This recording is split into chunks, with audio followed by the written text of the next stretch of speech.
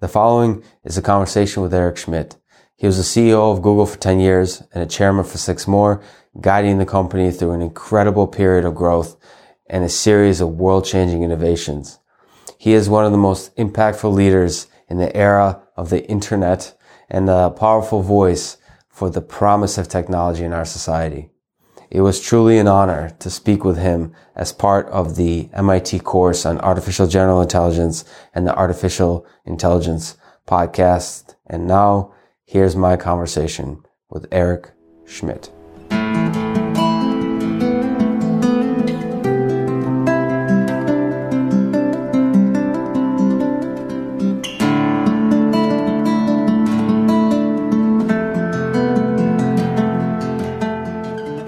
What was the first moment when you fell in love with technology?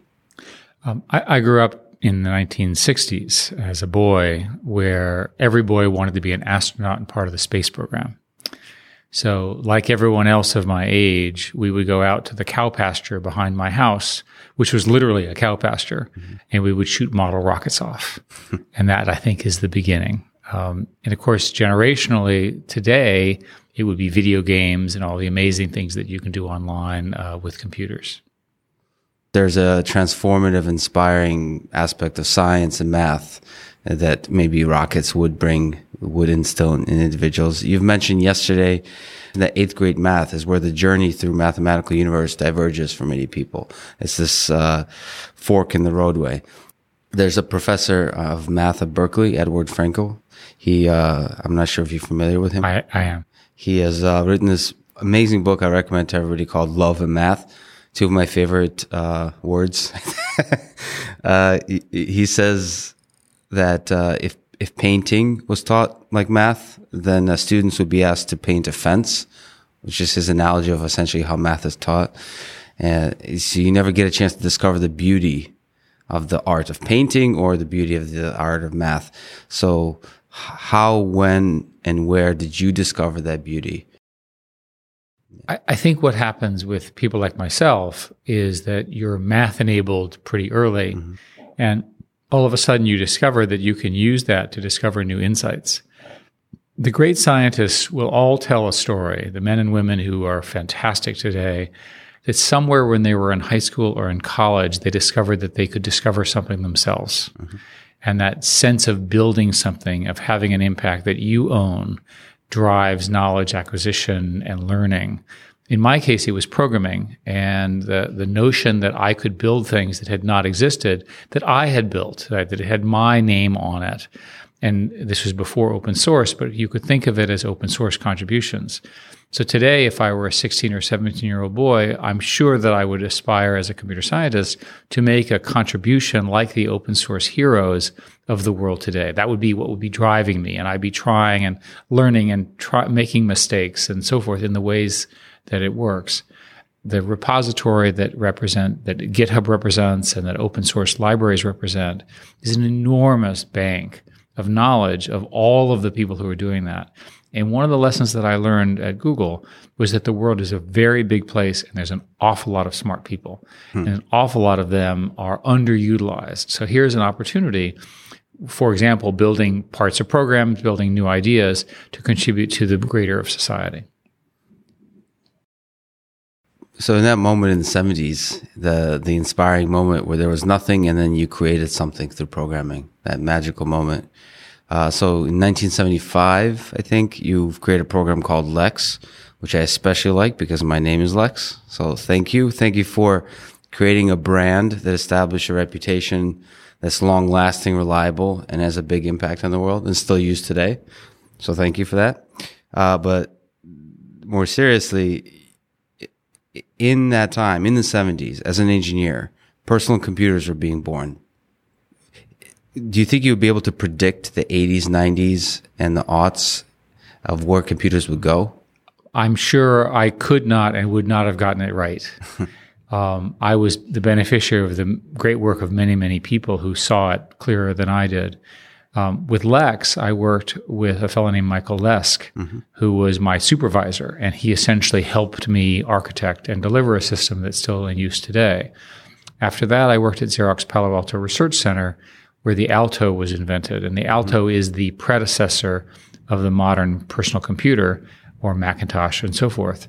And the Altos were very rare, and I had to drive an hour from Berkeley to go use them.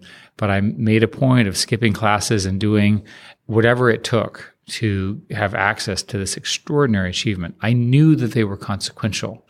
What I did not understand was scaling. I did not understand what would happen when you had 100 million as opposed to 100. And so since then, and I have learned the benefit of scale, I always look for things which are going to scale to platforms, right? So mobile phones, Android, all those things. The world is there are many, many people in the world. People really have needs. They really will use these platforms, and you can build big businesses on top of them. So it's interesting. So when you see a piece of technology, now you think, what will this technology look like when it's in the hands of 1 billion people? That's right. So an example would be that the market is so competitive now that if you can't figure out a way for something to have 1 million users or 1 billion users, it probably is not going to be successful because something else will become the general platform and your idea will become a lost idea or a specialized service with relatively few users. So it's a path to generality. It's a path to general platform use. It's a path to broad applicability. Now, there are plenty of good businesses that are tiny, so luxury goods, for example. But if you want to have an impact at scale, you have to look for things which are of common value, common pricing, common distribution, and solve common problems. The problems that everyone has. And by the way, people have lots of problems. Information, medicine, health, education, and so forth. Work on those problems. Mm-hmm. Like you said, you're a big fan of the middle class. Because there's so many of them. There's so many of them. By definition. So any product, anything that has a huge impact that improves their lives is a great business decision, and it's just good for society. And there's nothing wrong with starting off in the high end as long as you have a plan to get to the middle class. There's nothing wrong with starting with a specialized market in order to learn and to build and to fund things. So you start a luxury market to build a general purpose market. But if you define yourself as only a narrow market, someone else can come along with a general purpose market that can push you to the corner, can restrict the scale of operation, can force you to be a lesser impact than you might be. So it's very important to think in terms of broad businesses and broad impact, even if you start in a little corner somewhere. So as you look to the 70s, but also in the decades to come, and you saw computers, did you see them as tools, or was there a little element of another entity? I remember a quote saying AI began with our dream to create the gods.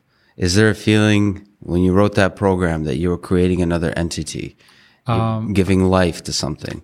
I wish I could say otherwise, but I simply found the technology platforms so exciting. That's what I was focused on.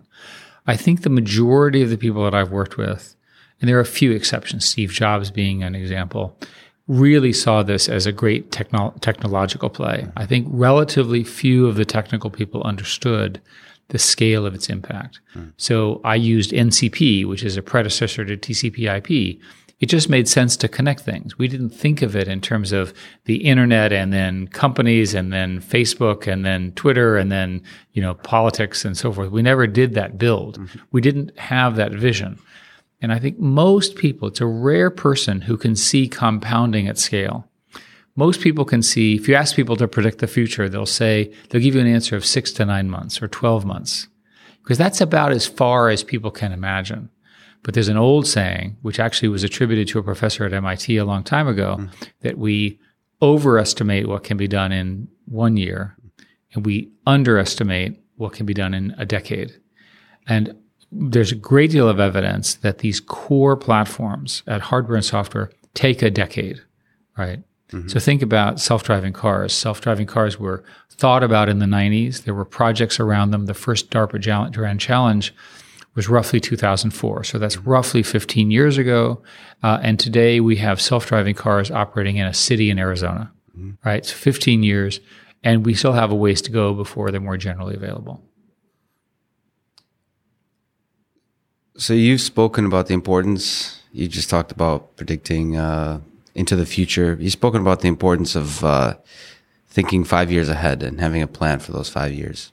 The way to say it is that almost everybody has a 1-year plan. Almost no one has a proper 5-year plan. And the key thing to having a 5-year plan is to having a model for what's going to happen under the underlying platforms. So here's an example. Moore's law as we know it, the thing that powered improvements in CPUs, has largely halted in its traditional shrinking mechanism because the costs have just gotten so high. And it's getting harder and harder. But there's plenty of algorithmic improvements and specialized hardware improvements. So you need to understand the nature of those improvements and where they'll go in order to understand how it will change the platform. In the area of network connectivity, what are the gains that are going to be possible in wireless? It looks like there's an enormous expansion of wireless connectivity at many different bands, right? And that we will primarily, historically, I've always thought that we were primarily going to be using fiber, but now it looks like we're going to be using fiber plus very powerful high bandwidth sort of short distance connectivity to bridge the last mile, right? That's an amazing achievement. If you know that, then you're going to build your systems differently. By the way, those networks have different latency properties, right? Because they're more symmetric, the algorithms feel faster for that reason. And so when you think about whether it's a fiber or just technologies in general, so there's this Barbara Wooden poem or quote that I really like. It's from the champions of the impossible rather than the slaves of the possible that evolution draws its creative force. So in predicting the next 5 years, I'd like to talk about the impossible and the possible. Well, and again, one of the great things about humanity is that we produce dreamers. Right. We literally have people who have a vision and a dream.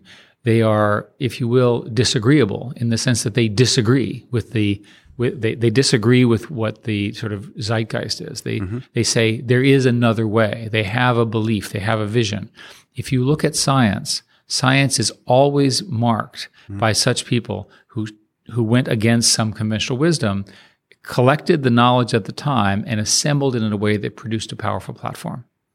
And you've been amazingly honest about, in an inspiring way, about things you've been wrong about predicting, and you've obviously been right about a lot of things. But in this kind of tension, how do you balance as a company in predicting the next 5 years, the impossible, planning for the impossible?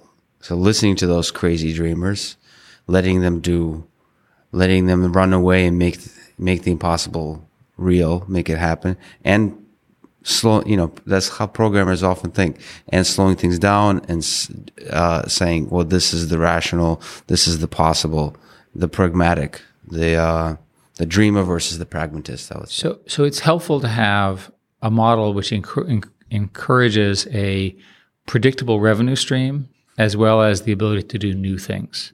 So in Google's case, we're big enough and well enough managed and so forth that we have a pretty good sense of what our revenue will be for the next year or two, at least for a while.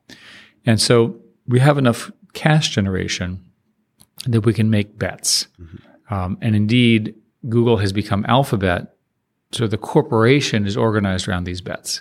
And these bets are in areas of fundamental importance to the world, whether it's artificial intelligence, medical technology, self-driving cars, connectivity through balloons, on and on and on.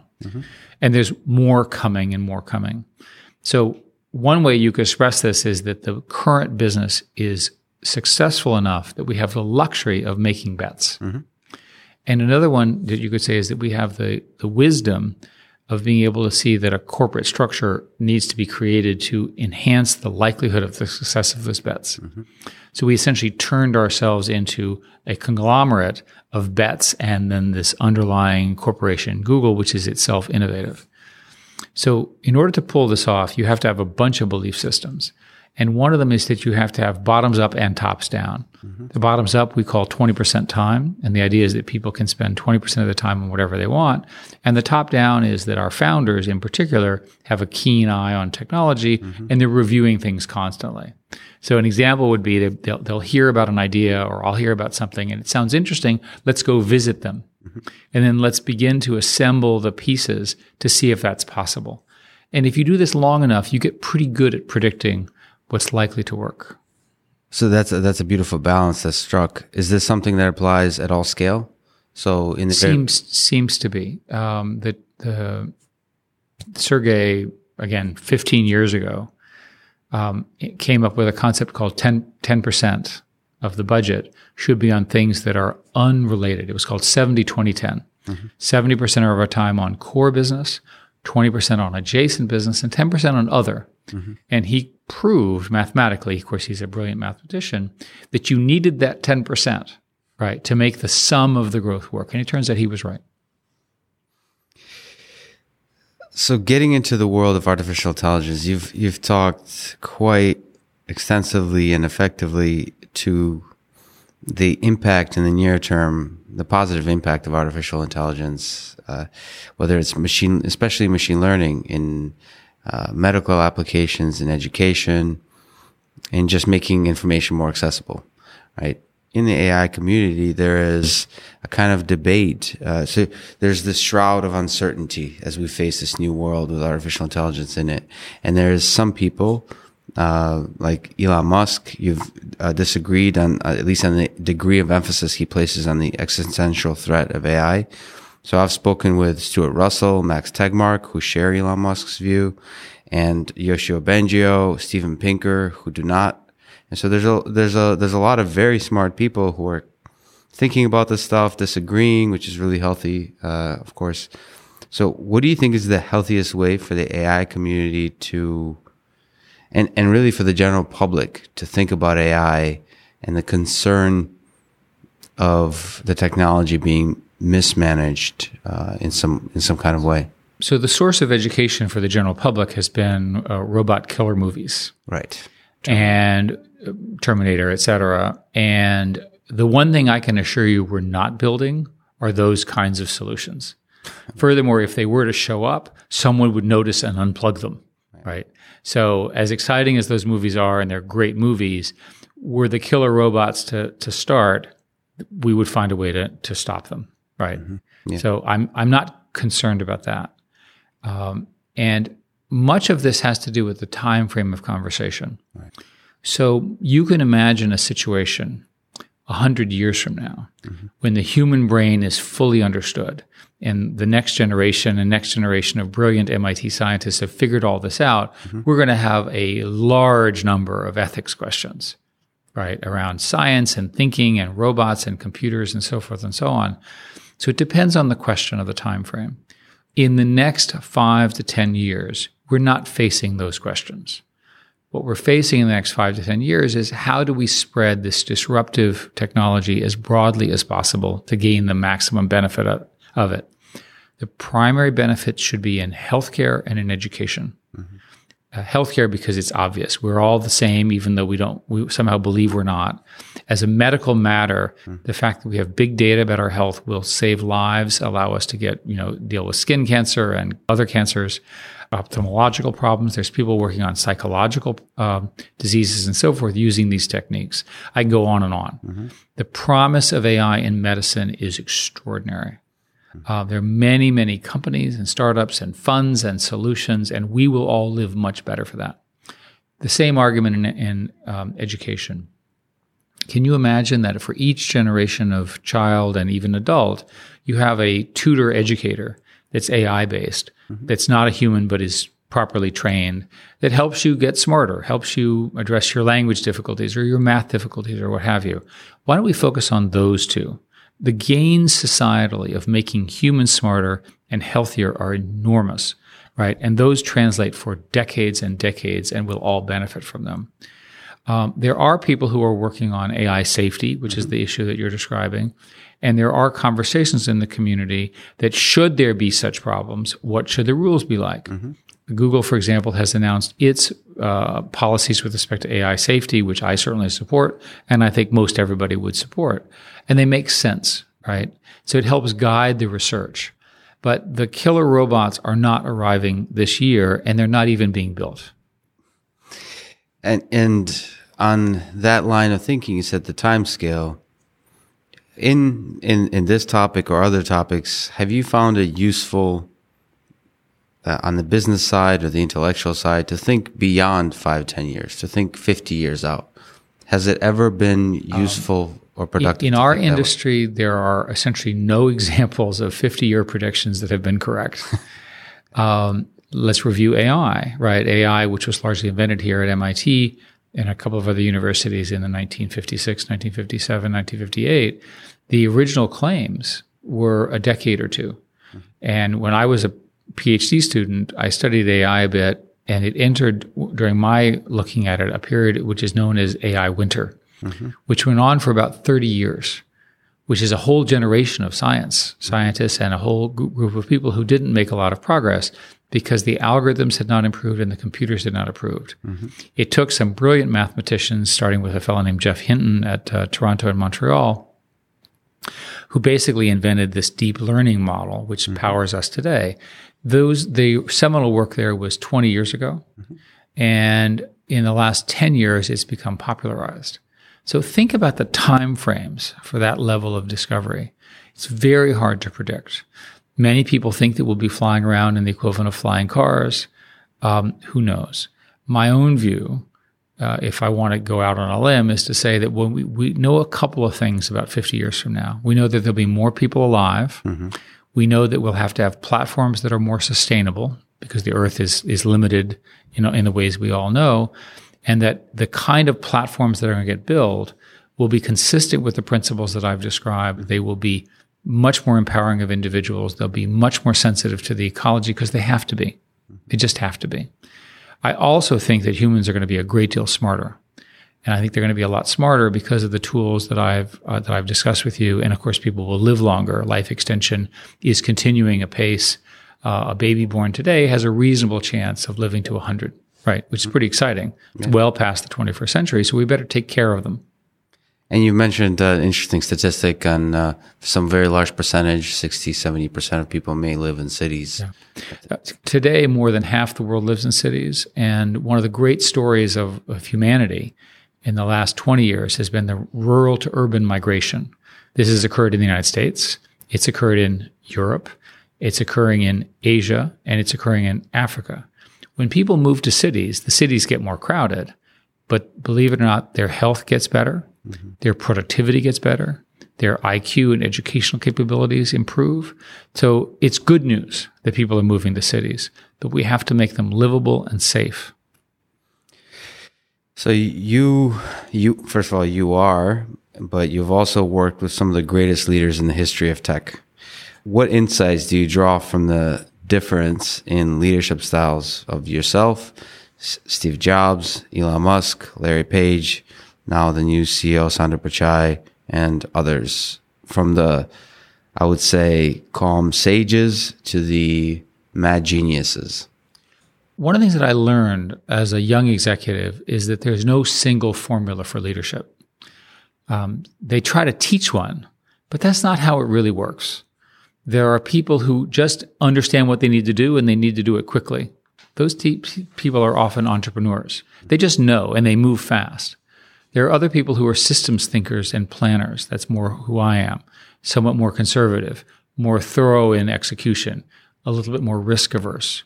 There's also people who are sort of slightly insane, right? In the sense that they are emphatic and charismatic and they feel it and they drive it and so forth. There's no single formula to success.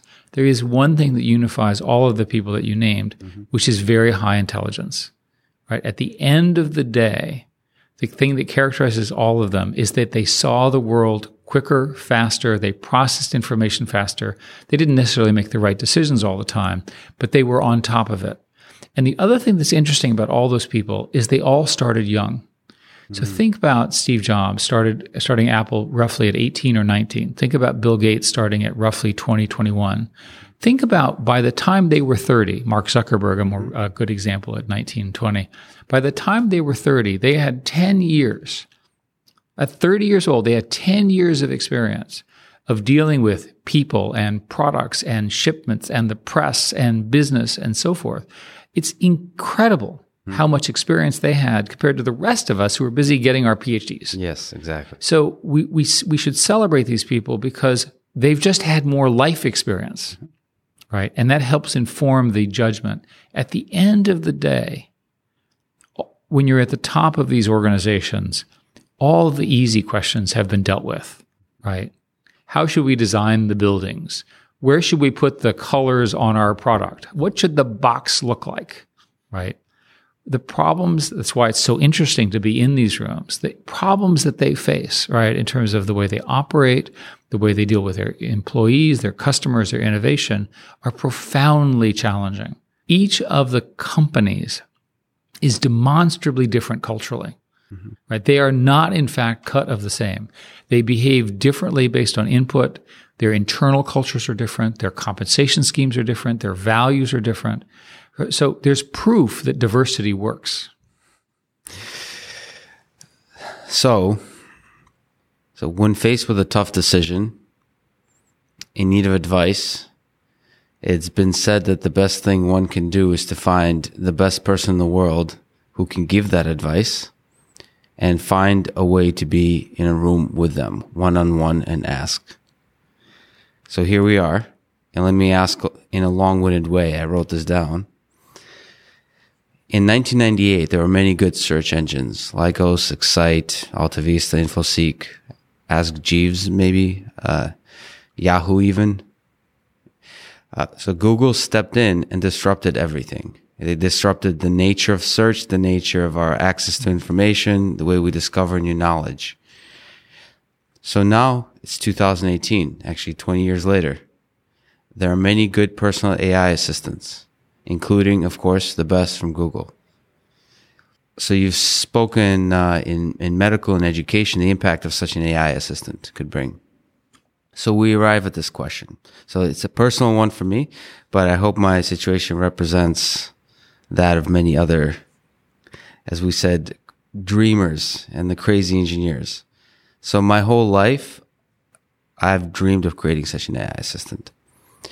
Every step I've taken has been towards that goal. Now I'm a research scientist in human-centered AI here at MIT.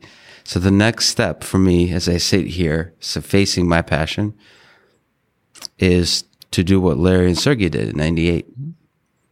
This simple startup. And so here's my simple question. Given the low odds of success, the timing and luck required, the countless other factors that can't be controlled or predicted, which is all the things that Larry and Sergey faced, is there some calculation, some strategy to follow in this step, or do you simply follow the passion just because there's no other choice? I think the people who are in universities are always trying to study the extraordinarily chaotic nature of innovation and entrepreneurship. My answer is that they didn't have that conversation. They just did it. They sensed a moment when, in the case of Google, there was all of this data that needed to be organized, and they had a better algorithm. They had invented a better way. So today, with human-centered AI, which is your area of research, there must be new approaches. It's such a big field. There must be new approaches, different from what we and others are doing. There must be startups to fund. There must be research projects to try. There must be graduate students to work on new approaches.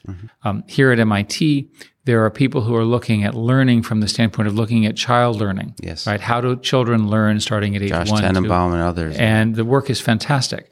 Those approaches are different from the approach that most people are taking. Perhaps that's a bet that you should make, or perhaps there's another one. But at the end of the day, the successful entrepreneurs are not as crazy as they sound. They see an opportunity based on what's happened. Let's use Uber as an example. As Travis tells the story, he and his co-founder were sitting in Paris, and they had this idea because they couldn't get a cab. And they said, we have smartphones. And the rest is history. So what's the equivalent of that Travis, Eiffel Tower, where is a cab moment that you could, as an entrepreneur, take advantage of, whether it's in human-centered AI or something else? That's the next great startup. And the psychology of that moment. So when Sergey and Larry talk about it, and listen to a few interviews, it's very nonchalant. Well, here's the very fascinating web data.